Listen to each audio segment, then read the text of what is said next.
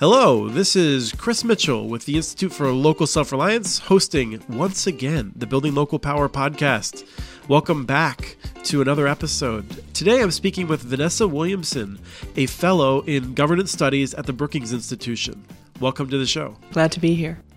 We're going to talk about taxes today, and one of the reasons is because you wrote this book that I think is an eye-opener and is highly recommended for people to open. It's called Read My Lips, Why Americans Are Proud to Pay Taxes. Can you just say maybe a word about why you wrote an entire book about this subject? Well, I realized in my previous work being on the Tea Party that there was a lot of work looking at what people on the far right think about taxes, or at least sort of extremes of the political spectrum a little bit, maybe. But we didn't actually know very much about what most people think about taxes. And I also noticed in trying to look into the question that we tend to ask Americans the same questions over and over and over again about taxes that rich people pay. We very rarely ask about taxes that most people pay. So I thought there was really room for a much broader and also, in a sense, a deeper study of what Americans think, not assuming that they have particular policy knowledge, but actually sort of delving into their experience of taxpaying and how that shapes their knowledge. And so what we're going to be talking about, a lot of the opinions, you didn't just do studies, you really did a lot of in-depth research over many years to try and just briefly, why should people think that you have a good handle on what Americans think about taxes? Yeah, so I spent about 6 years studying the subject, looking at what Americans think about taxes in surveys, in interviews, at the voting booth when they get to vote on state and local tax measures, in public statements and letters to the editor, basically any handle I could get on an opportunity where individual Americans got to share their views on taxation. You convinced me. and I just know that this is a methodology that I've seen in other books as well that really tracked well with getting at a true understanding, not just someone thinking on a survey, I'm just going to click a button or something like that. I just wanted to get a couple of quick facts. I think many of us remember that 47% figure from the 2012 election, suggesting that 47% of Americans just don't pay taxes. Who pays taxes in the United States of America? The 47% statistic is accurate as far as it goes, in the sense that 40% of income tax filing households do not have a net federal income tax liability. Right? That's a lot smaller, though, than 47% of Americans. In fact, because we pay many, many kinds of taxes, including income taxes, payroll taxes, sale taxes, gas taxes, property taxes, and many more, almost every, not just American, almost every resident of the United States, almost every person who goes into a coffee shop and buys a cup of coffee pays taxes. So we're all taxpayers by any reasonable standard. But there's a lot of attention on the federal income tax, and so sometimes people think that if you don't pay much or you don't pay anything in federal income tax, you don't pay taxes at all, and that's just not true. Well, one of the things that I found particularly interesting with some of your interviews was the language associated with paying taxes, and I wrote a few of them down. People viewed it as an important civic duty, a duty just like voting, an obligation linked to political voice. Did any of the interviews really struck you that you still think about in terms of how they viewed paying taxes? Yeah, this was something that I wasn't expecting, honestly, although the survey data would actually support it, but I thought those were weakly held opinions. Again and again, when I ask people, is it your responsibility to pay taxes, or is it okay to, hold back a little bit here and there, especially because the government's so wasteful or something like that, people said no. People really do see in America tax paying as an important civic commitment because they see it as a symbol of being an upstanding citizen, of being the kind of person who contributes to your community. And, I was struck by it over and over again, all over the political spectrum. I remember speaking to a former Marine who's actually a very politically progressive person, and I asked what taxes are, what he thought of when he heard the word taxes, and he said, oh, well, it's the cost of being an American. And, for someone who's quite obviously made a much larger commitment, frankly, to America, it really struck me. And I remember I talked to a mailman who was a very conservative guy in Ohio, and I asked him, so how do you feel when you're paying your federal income taxes? A very standard question that I would ask. And I was expecting, an opportunity. This was an opportunity to rail against government, but instead, he talked about it as part of his duty, as part of his responsibility. He was upholding a responsibility that was his job. So I was really surprised by how overwhelming the American commitment is to the idea of taxpaying. that tracks with my experience. And I have a somewhat unique experience because I have a business that has income that is not withheld.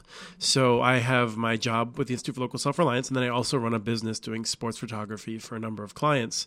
And I had a really good year one year, and the accountant says, "Chris, I'm sorry, but you had a really good year this previous year." And I had to write a check that was very large to the federal government in April.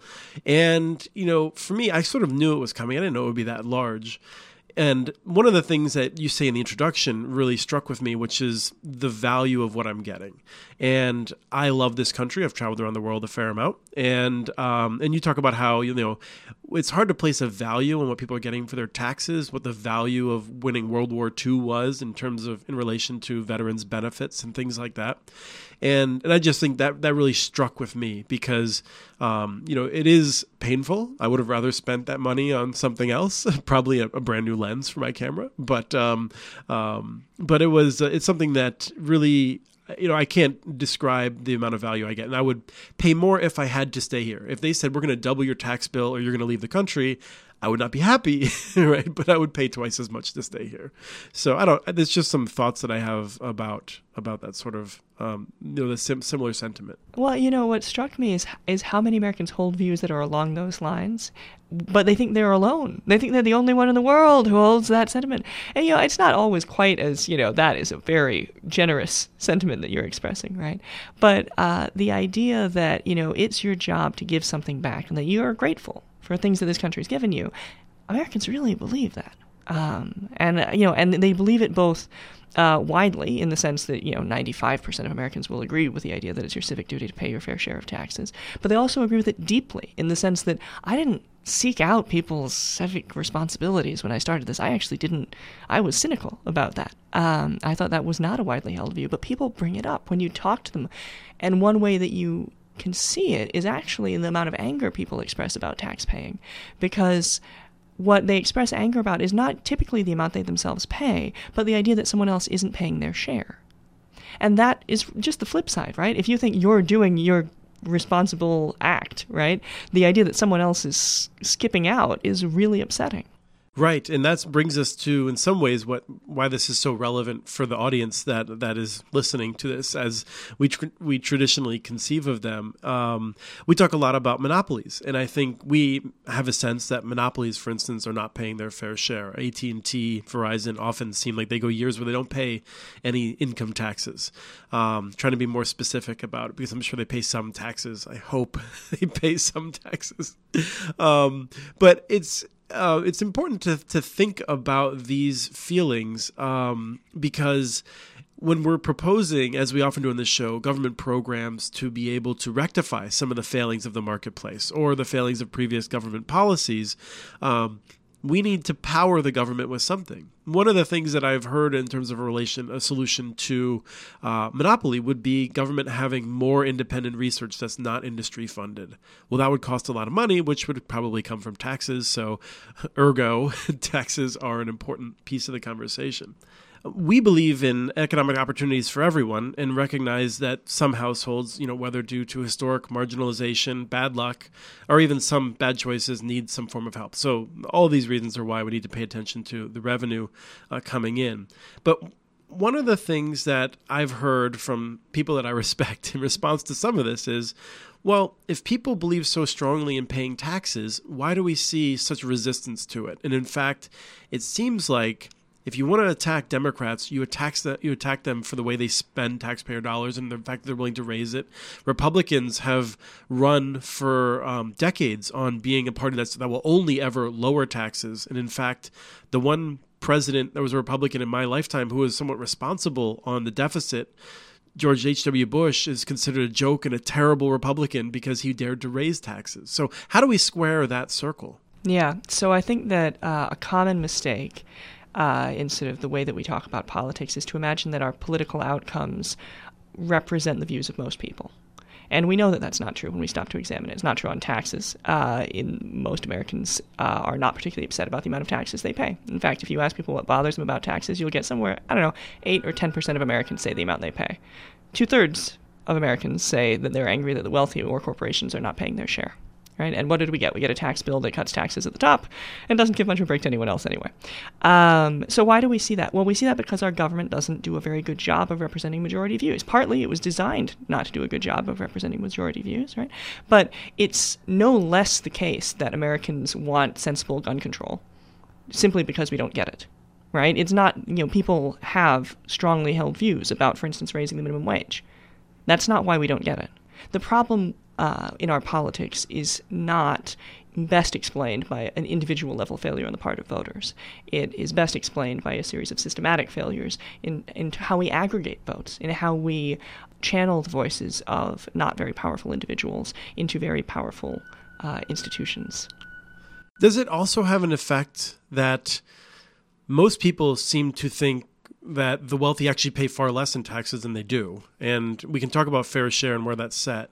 But I wonder sometimes when someone like me goes around saying, oh, there's all these loopholes, I feel like actually people that are listening sometimes they overestimate the number of loopholes and the amount that the wealthy pay. A majority of Americans, in fact, a strong majority of Americans, support progressive taxation, right? They think that wealthy people should pay more than lower income people, and they think that they should pay more as a percentage, not just as a dollar amount, right? But among people who support a flat tax, a fair amount of that support comes from people who think a flat tax would raise taxes on the rich. Now, why? Previous survey work hadn't been able to figure this out. I looked at it in interviews, and it looks pretty convincing to me that one reason for that is because people know that taxes are nominally progressive. The federal income tax is a progressive tax, and the rates go up, but they think it's undermined by loopholes, exactly as you say. So they think, well, if we had a flat tax with no loopholes, maybe we'd actually get those rich people who have managed to lower their tax responsibilities to zero in their minds, right? As a whole, the sort of upper income people, if you're talking about the top 20% of people, actually do pay quite a lot in taxes. As a whole, our tax system is more progressive than many tax systems in Europe because we rely heavily on an income tax. And that's true right up till you get to the very, very, very, very rich, right? So you're $60 million or more a year. Well, okay, there it's actually begins to become hard to even measure what someone's income is, right? But for the majority of people, the tax system is indeed progressive. You make more money, you pay more money, and you pay more money as a percentage. But I think it is a problem that, especially on the left, we talk a lot about loopholes and, oh, loopholes are bad. And of course, loopholes are bad, but they don't actually undermine the progressive tax code. And I think that sometimes we're actually doing ourselves a damage in terms of talking about who pays what when we focus so strongly on loopholes. So your office is here in Northwest Washington, D.C., a section of D.C. associated with fairly progressive liberal ideas and that sort of thing. I'm sure being in Washington, D.C., you know a lot of more liberal type folks.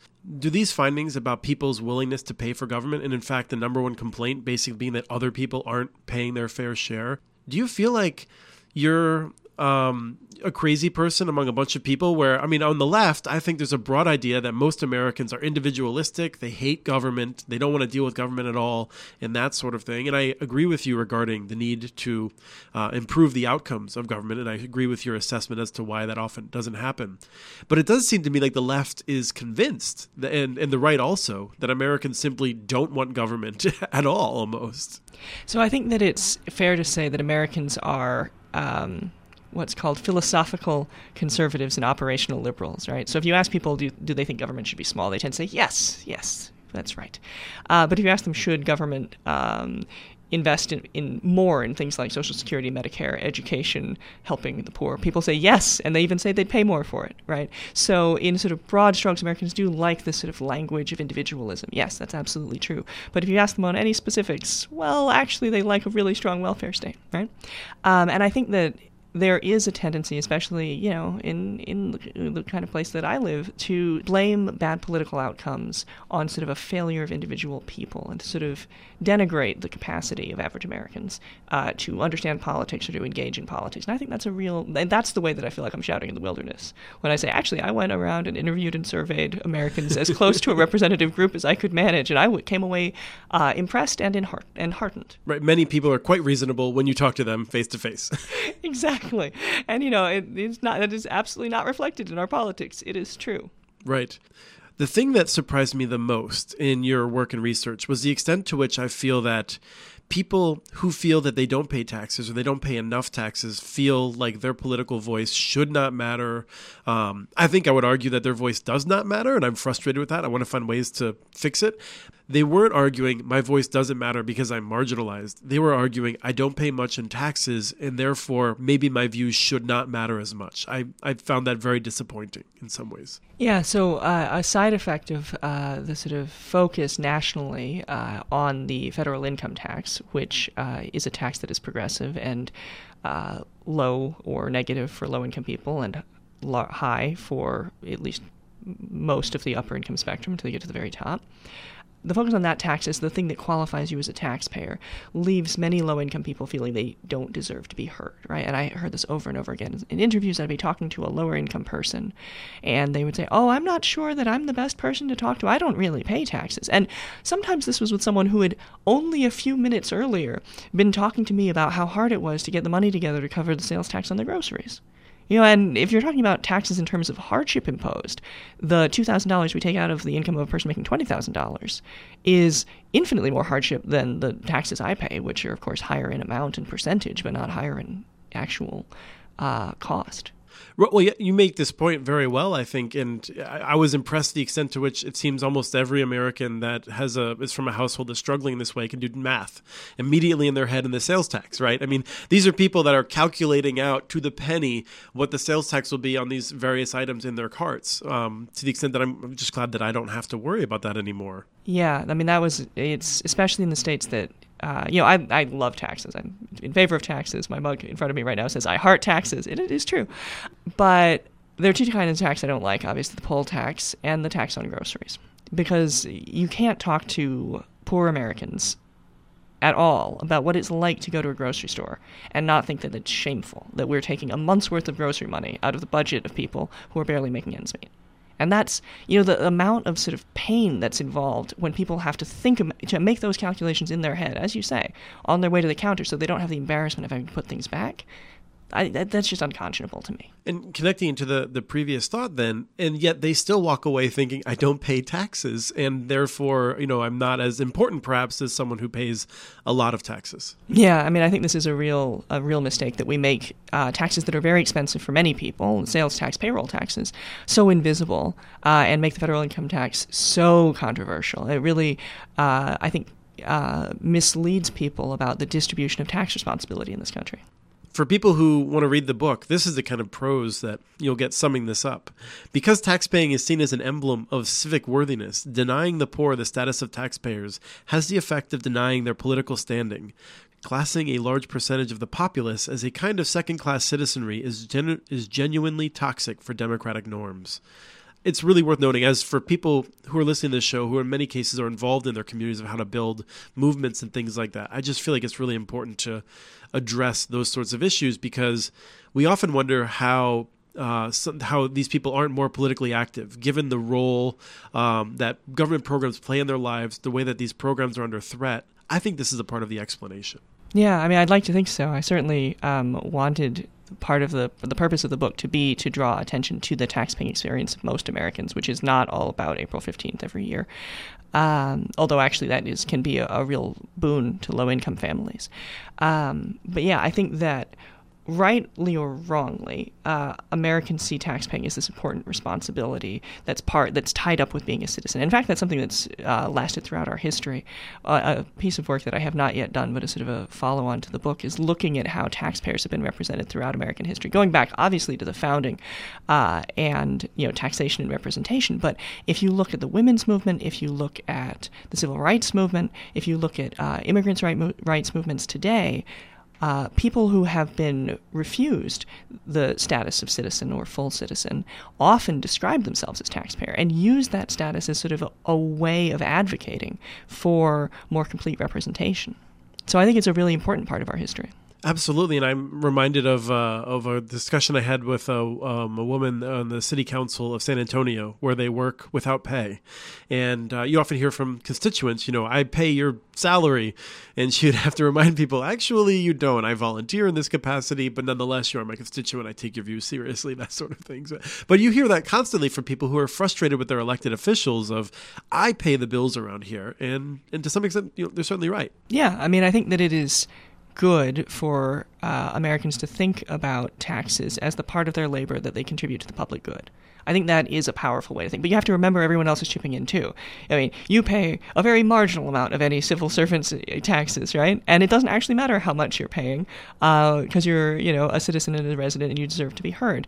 But I think that, I think that there is something powerful in the American psyche about the idea that this is the part of my work that I gave to all of us.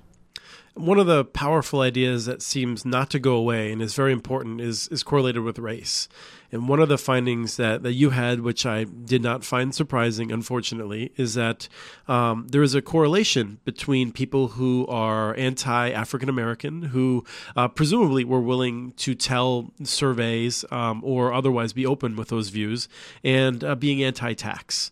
And in some ways, it actually seems like it fits because it also seems like anti-American, and at least the America that I want to live in. Yeah, I mean, this is a long trend in American history. I told the positive story a second ago about the women's movement, the civil rights movement, right? But the counter movements to all of those movements also talked about taxes. You see anti-immigrant activists talk all the time about, they're here, they're not paying taxes, which is not true and is in fact, my book has a lot of counterintuitive findings, but the one that I have consistently had a hard time convincing people who don't agree with me on is that undocumented people pay taxes. And that's just a fact. Like, that's not a complicated fact. There are dollars in the Treasury that are the result of undocumented people paying taxes. A lot of those dollars, right? This is not nearly as controversial or complicated as anything else I work on, but it is so hard to convince people of that. For my job applications, I never saw an opportunity in the I-9 or whatever the form was to check off the I-4. I forget what it is. I am an undocumented immigrant, therefore don't do any withholding. Yeah, I mean, the withholding, particularly payroll taxes, Social Security benefits, which undocumented people do not qualify, but for which they chip in, they're actually helping keep Social Security afloat right now. Sales taxes obviously apply to anyone who's in the country at the time and in a store. These are not taxes that are avoidable. And so this is a real situation, I think, in which it's sad to discover as a researcher and as a political scientist that, I can come with my pie chart, but it doesn't actually defeat racism, And that is the most disappointing aspect, I think, of the work that I did. There was so much positivity and so much to be hopeful about, but the strength of anti-immigrant sentiment and the racism that's embedded in that is, I think, maybe the great challenge we face. In your research, in surveying other research in this matter, have you seen anything that helps to deal with that? I mean, in the specific tax space, I don't want to get into fields that you're not as much of an expert in.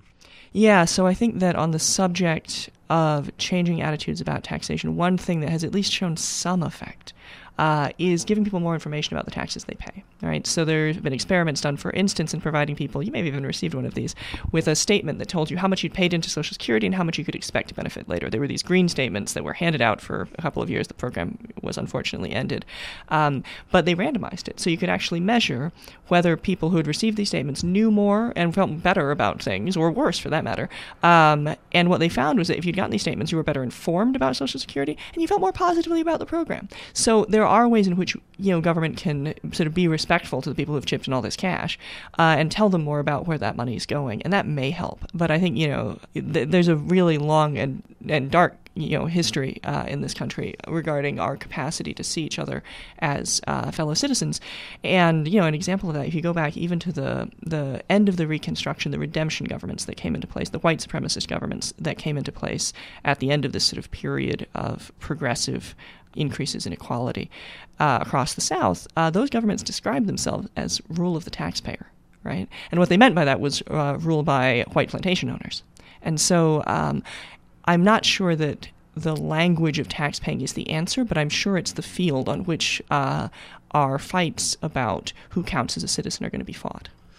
one of the hopes that I've had in terms of recent technological fixes is video games, in particular participatory budgeting type stuff where one can try to play around with a budget. Public radio has sometimes hosted these on websites and it help people to get a better sense of where their money's going. Is there any hope for that, or is that something that was just a fad 5 years ago and has disappeared?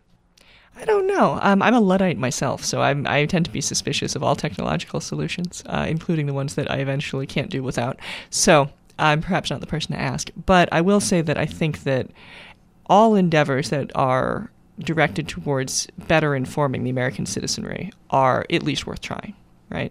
And particularly when they come from the perspective of that the problems that we face as a country come from a shortage of democracy, a shortage of, deliberative, deep democracy, as opposed to a problem of people participating too much, and we should just leave it all to the experts.